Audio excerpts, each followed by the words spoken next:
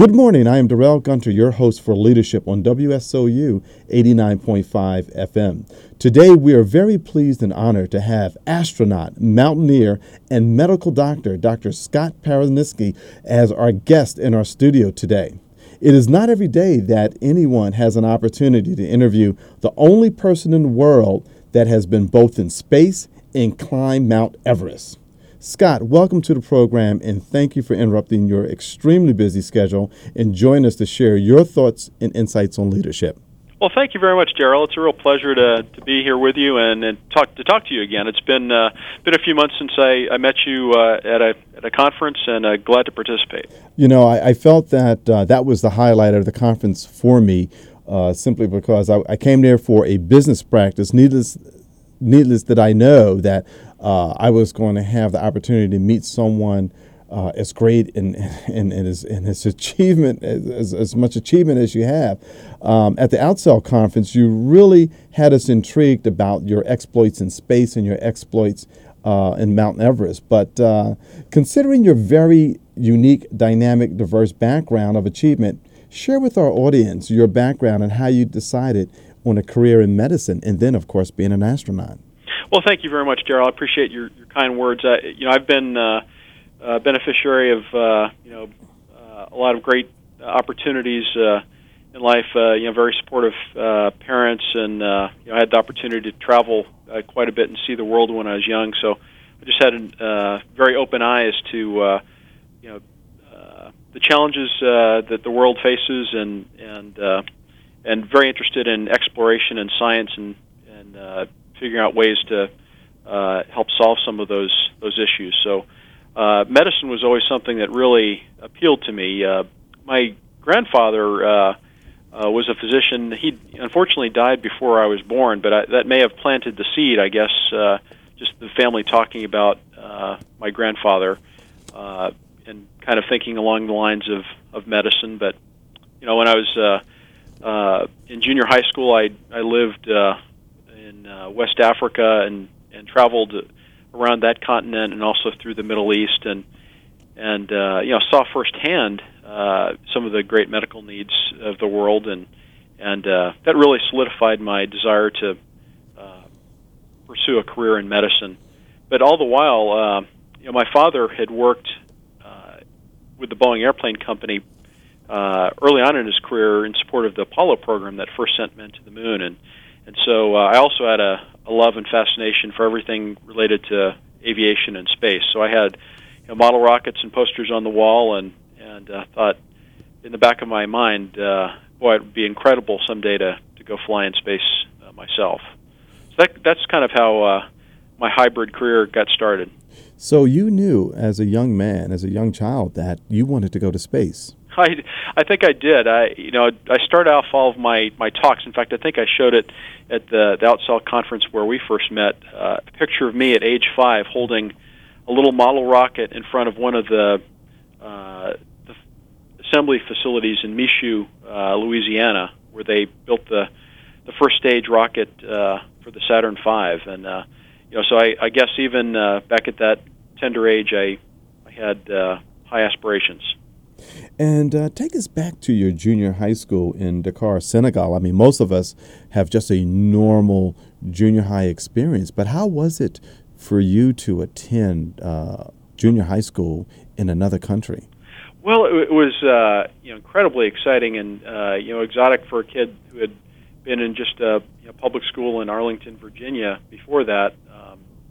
My parents were quite adventurous, and I'm an only kid, so they had the more flexibility to pick up and take this unique opportunity to go with the Boeing Airplane Company to West Africa. It was Boeing's effort to diversify into new markets, and so he helped launch a new office there for the company. And so it was an incredible experience to live in that environment. It was primarily French-speaking, but of course there are many different African languages spoken in and around Dakar.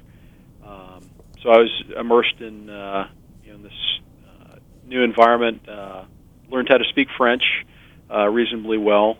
I went to a Baptist missionary school. It was the only English language speaking school in town at that point, called Dakar Academy.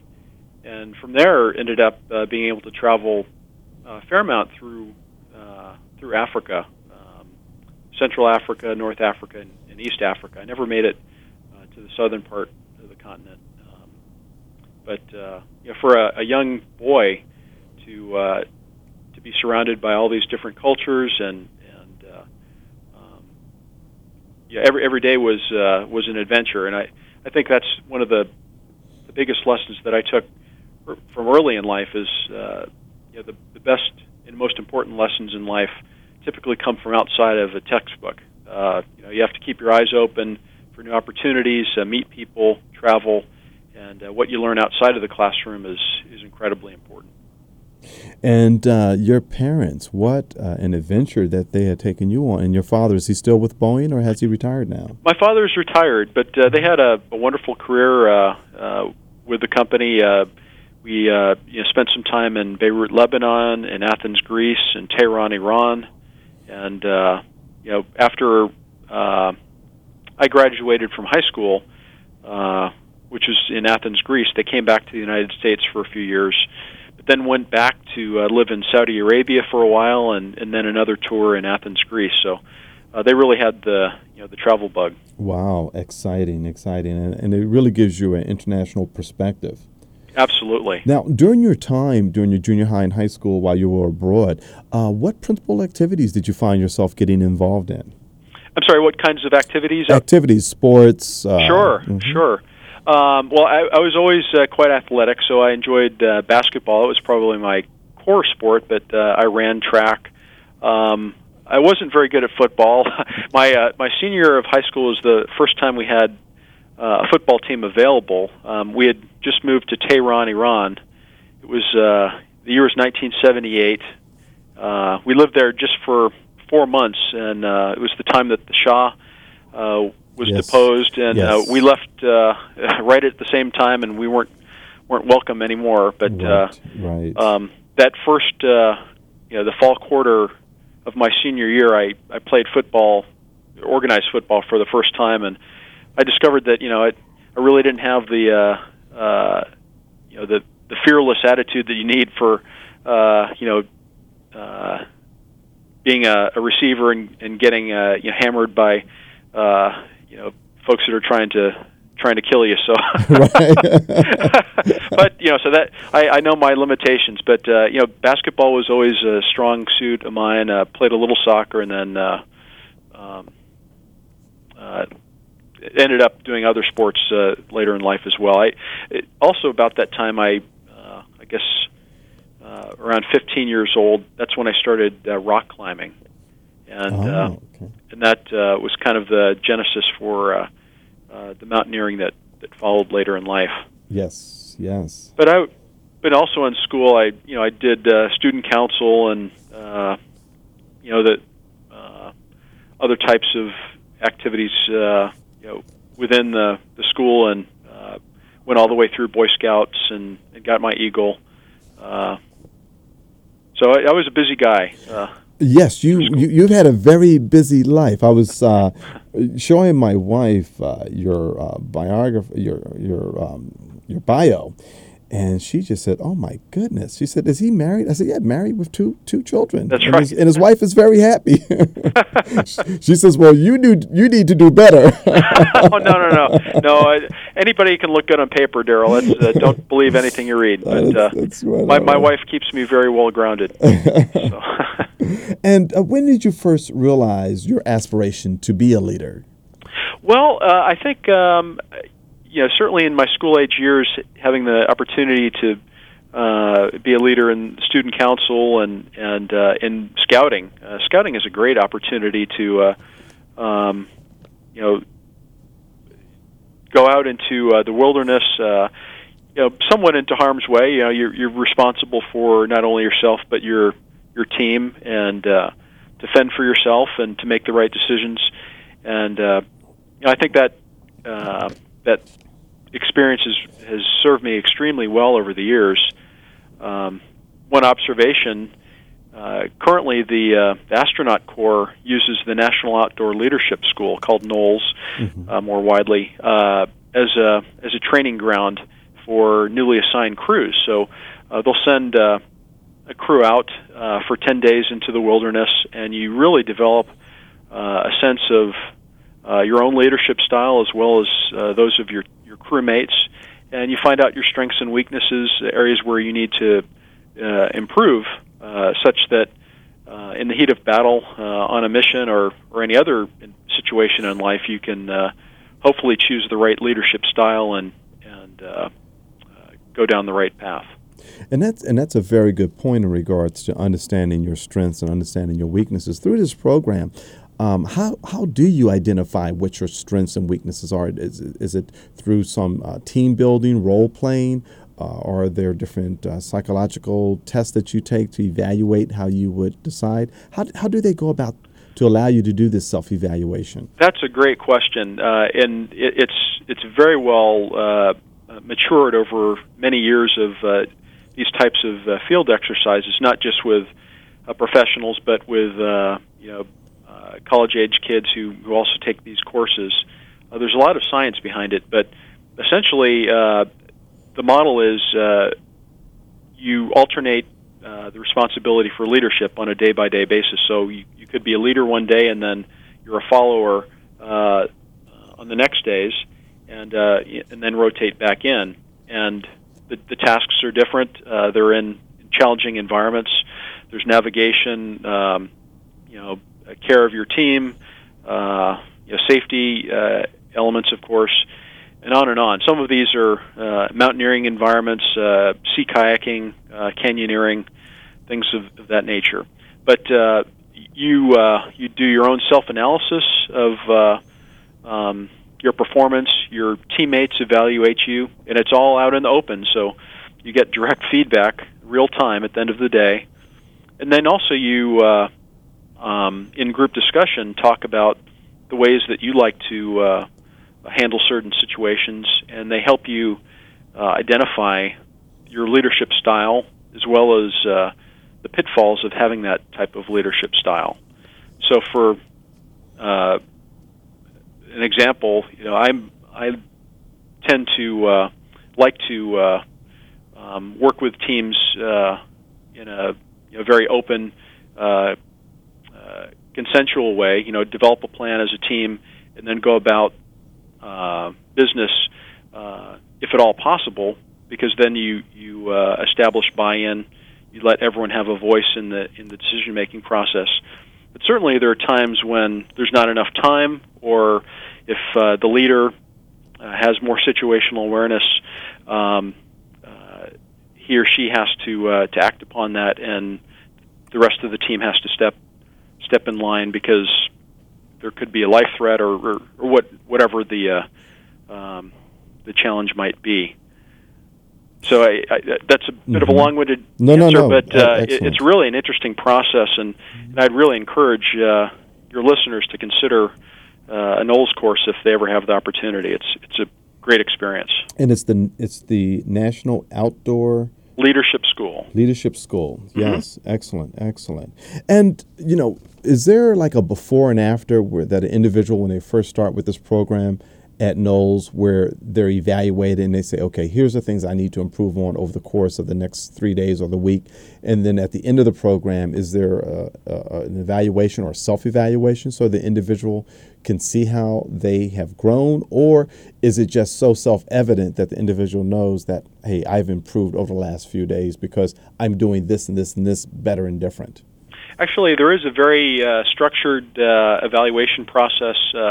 You are evaluated by your teammates and then by your guides. There are two instructors that, at least for the courses that I've been a part of, accompany you into the field. And they're also well trained in the NOLS leadership model, so they have structured discussions in the evenings to help you understand your strengths and weaknesses and effective leadership styles. And so they'll also provide written feedback, and it only goes to you. It's not something that gets publicized or shared with anyone, but it's a really valuable tool, and I've I've used it to my benefit many times. Well, that's a program that I'm going to look forward to taking myself, because I've been through a number of leadership training exercises, and I think this is something that will challenge me physically as well, and also allow me to challenge myself mentally. So it sounds like an excellent program. I'll be sure. Great. I'll be sure to have this posted on our website so that folks can link right over to that. And to the point of leadership, in your opinion, what are the key traits of a foundation of a good leader that a leader really must have? Well, I consider listening as an absolute and a critical strength for any leader, and it had been one of my pitfalls in the past. If you're technically competent, if you have expertise in a certain area, it's easy to just jump in and make a decision and go with it. Perhaps in advance of other people getting on the same page with you. There might be someone in the room who actually knows something more than you do, or differently. And so what I try to do is be the last one around the table to speak. If I am the leader in a certain situation, to let other people share their thoughts. Really try and tug out of people their honest opinions on matters before making a decision. There's certain times, of course, where you don't have that luxury of time, but I think being a good listener is just as important as being, bright, technically competent, and so on. Mm-hmm. Mm-hmm. And in your opinion, I know right now there's someone listening to this program who is doing some. They're thinking about how they can improve their particular style of leadership. How would you recommend that they get started on this path of being a great leader? Well, I think there's certainly wonderful books out there that you can purchase and read and try and incorporate into your own style. I've always really admired General Colin Powell, so I've read a number of his books, and there are all sorts of people that you may have in your day-to-day life. There's one senior manager here at NASA that I had the opportunity to work with quite closely a few years ago, and I always try and think when I'm in a challenging situation, what would Alan do in this particular situation? And so to either actively seek out mentorship from leaders that and respect, or go to Amazon.com and start reading some of the great books. Excellent. Let's talk about your space travel for a moment, because it is such an outstanding and awesome track record. 5 missions covering 23.4 million miles. You have orbited the Earth about 902 times. You have spent about 1,381 hours in space, and you've done multiple spacewalks. I mean, what an awesome track record.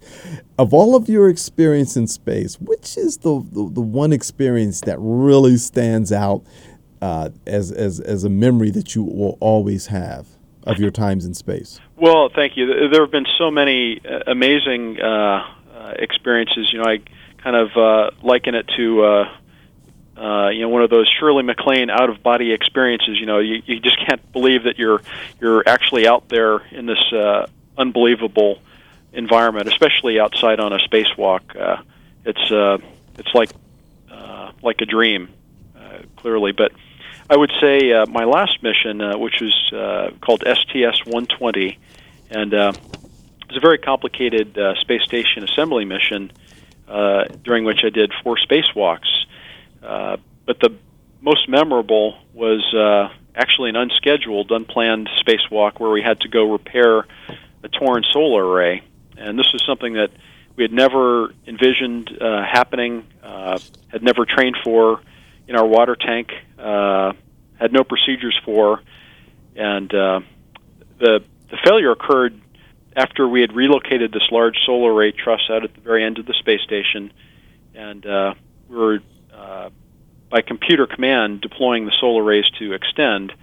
And unfortunately, a set of guide wires had become frayed and caught on some of the panels and ripped them apart. And it was unsafe at this point for us to undock the shuttle. It was impossible for us to bring up any of the future laboratory modules because there wouldn't have been enough power to support them. So this is a critical milestone for the space program. And within 72 hours, brilliant men and women at NASA worked around the clock to figure out a way to get me out to the very tip of the space station beyond any place we'd ever been before, in a way that had never been imagined, using a kind of a jury-rigged inspection boom latched together onto the main robotic arm of the space station. It was just unbelievable. It was at the very reaches of my 6'3" reach on the end of this 90-foot long cobbled robotic boom to get me out to this torn solar array, and I had to clip out a guide wire that had frayed and then put in stabilizing braces so that the solar array panel could be deployed. And I liken it to the space station, space shuttle era's Apollo 13. It Yes. was what do the crew members up on orbit have available to them? What can they use to get out there, and then what can they use to fix it? And so just an amazing team effort, not only on the ground in Houston, but at various NASA centers around the country, and then our entire crew was involved. I'm sitting here with chills because I remember watching you do this on CNN. And I just wait a minute, I remember that.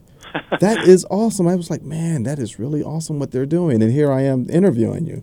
Wow, this is an out-of-body experience for me, because all of a sudden all these images of CNN and watching you repair this out when you're out there in space, which was quite complex, they had reported at the time. There was it was. Thank you for your kind words. It was my best day on the job ever, I've got to say. But it was a live solar array, so there was still 100 volts of energy coursing through the panel. So had to be very careful not to touch the panels in any way, especially with any metal objects associated with my suit. And we're able to go out there with careful planning and all of the training that we had done up to that point, even though this is an entirely unscripted type of spacewalk, we're able to get the job done, and that's the beauty of NASA, being able to go out and accomplish these things that are really hard, but make them look pretty easy. So.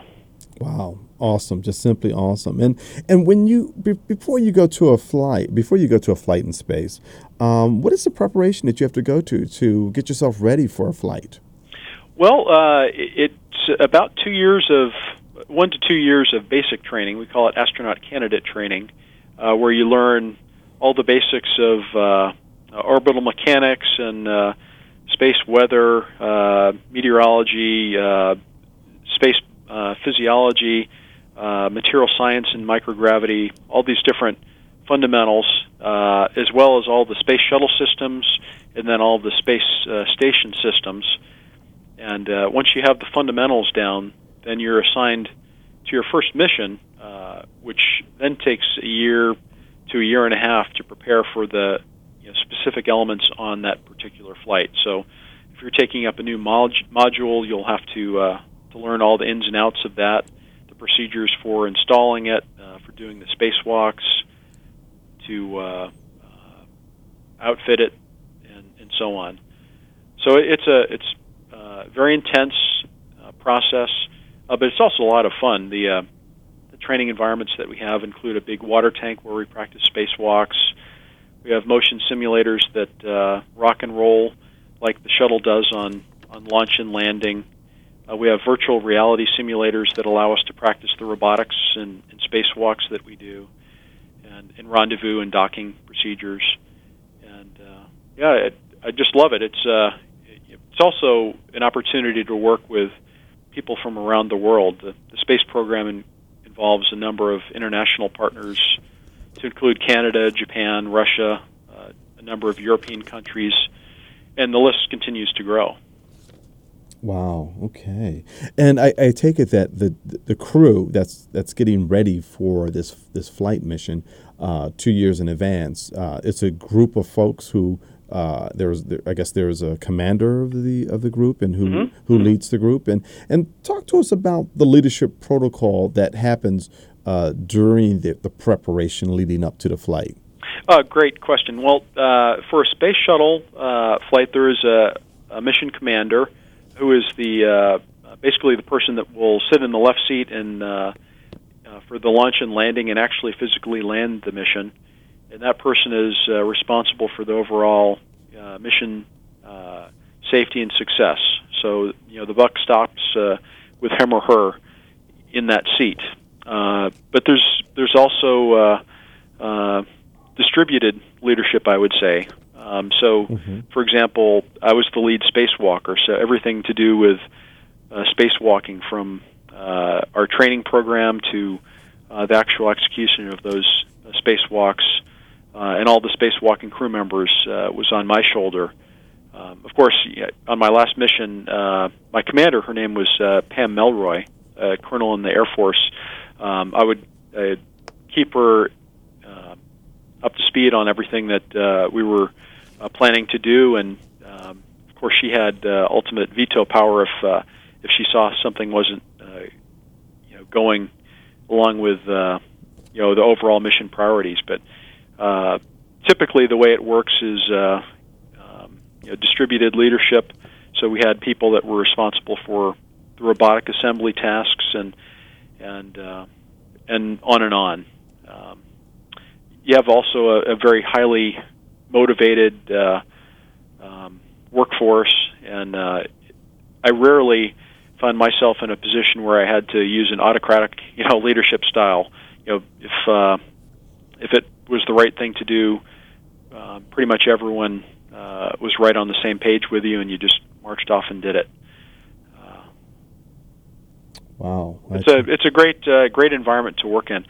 The other thing that I would mention is that there is the space station, of course, on orbit, which has a different crew, and so there's a space station commander, and so when the two spacecraft come together and dock, then it's kind of a shared leadership between the two commanders, and then I guess the ultimate deciding authority, if there were ever that sort of a conflict, would be made by mission control. The lead flight director has the overall responsibility for mission safety and success. Right. Well, Scott, this has been a very, very fast 30 minutes. We are at the close of our time. You're going to come back with us next week to finish up our discussions about space and also Mount Everest, correct?